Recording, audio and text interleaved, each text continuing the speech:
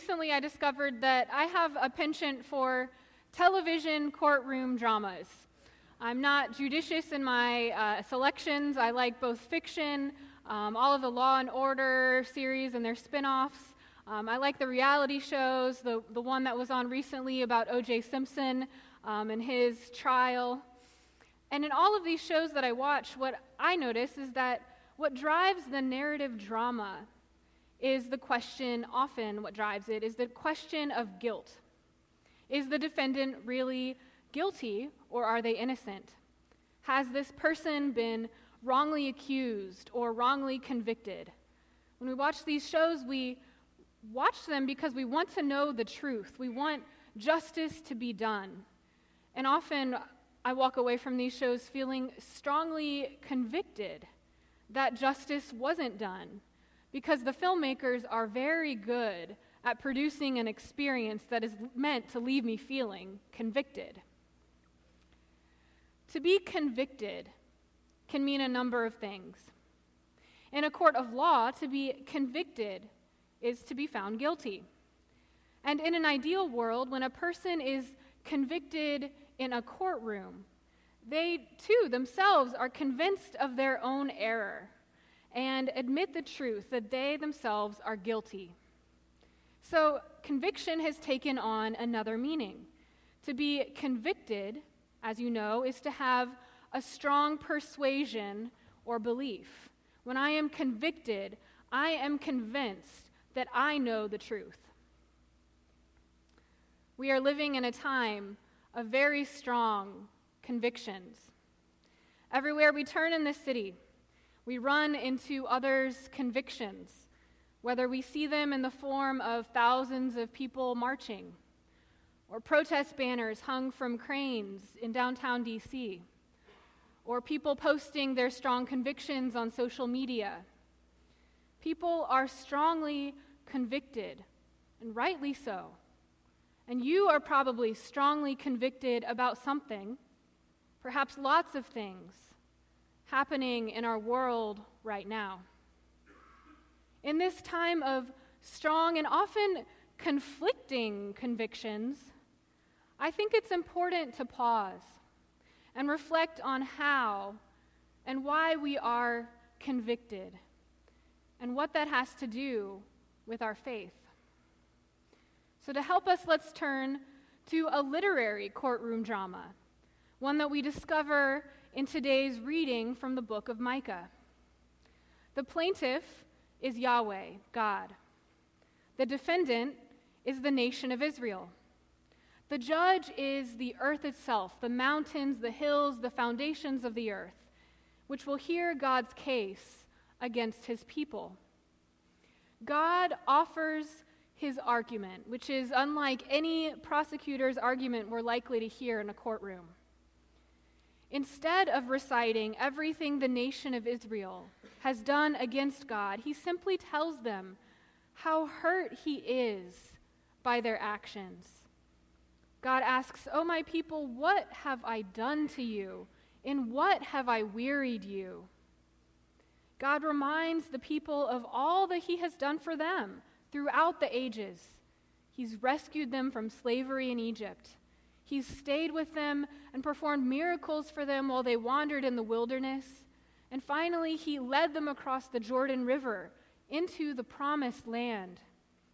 God has done all of these things for his people, and upon hearing God's complaint, a spokesman for the people of Israel immediately is convinced of Israel's wrongdoing.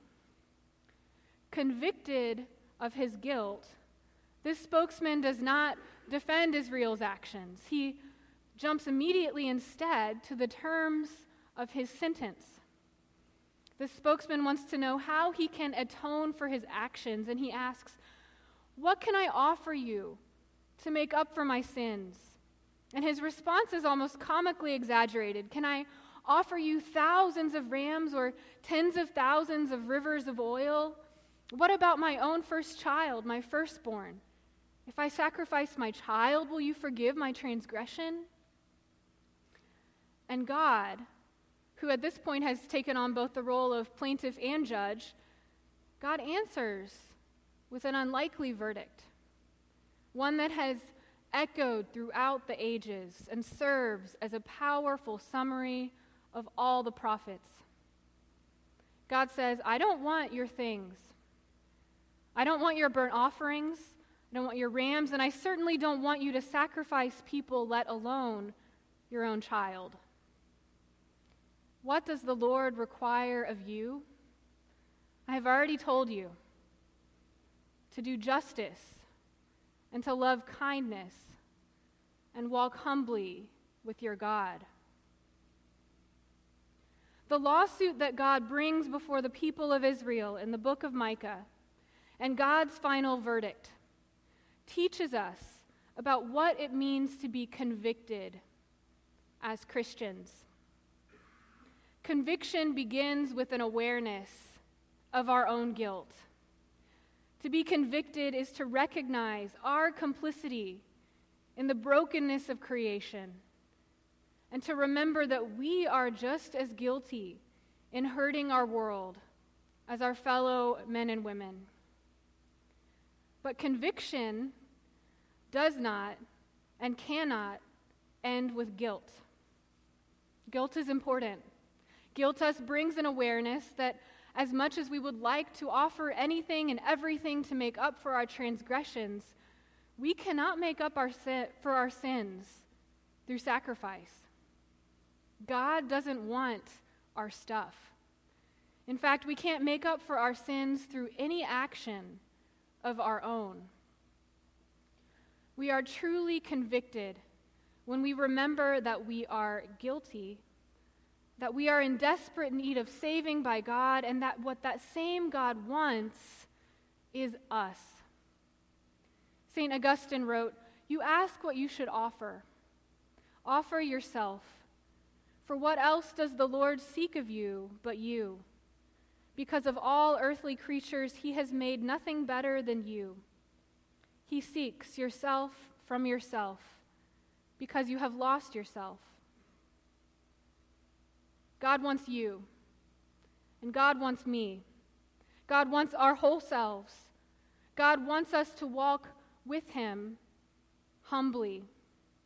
The root of the word humble is humus, ground. Brought low to the ground, convicted of our sin. God wants us to walk every day with him, living a life of conviction by acting justly and loving with loyalty and compassion. I've said it before and I'll say it again because the scriptures speak so clearly on this account. We cannot have love without justice, and we cannot have justice without love. Perhaps at this time in our national life, you feel convicted to do justice. That is right and that is good. But consider this. In your conviction to act justly, are you offering the same kind of loyal love that you have for your closest friends and your family? Are you offering that same kind of love to those that you desire to hold accountable in your quest for justice? Perhaps at this time in our national life, you could feel convicted to offer compassionate love. That is right, and that is good. But does that love take into account that there are unjust systems in place in our society that make some people's experiences vastly different from others? True conviction includes justice, compassionate love, and humility, enacted and lived daily. It is the offering of our whole selves as they are, broken and sinful, not a sacrifice of our belongings, but of our own being. Now is an important time to ask ourselves, if we have not already, how are we convicted? In what ways are we guilty? How have we been seduced by the principalities and powers of this world? How have we contributed to the brokenness of this world?